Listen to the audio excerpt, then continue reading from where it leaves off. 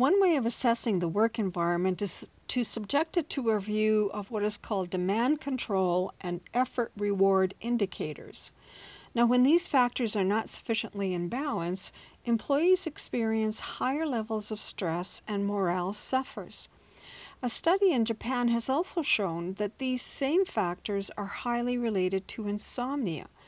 When the effort-reward continuum is out of balance and there are high levels of overcommitment and job strain, employees are much more likely to experience insomnia. Now, the study concludes that these job stress models can be used to define preventative measures to reduce the risks of insomnia. Now, consider how work conditions would need to change to reduce overcommitment and job strain.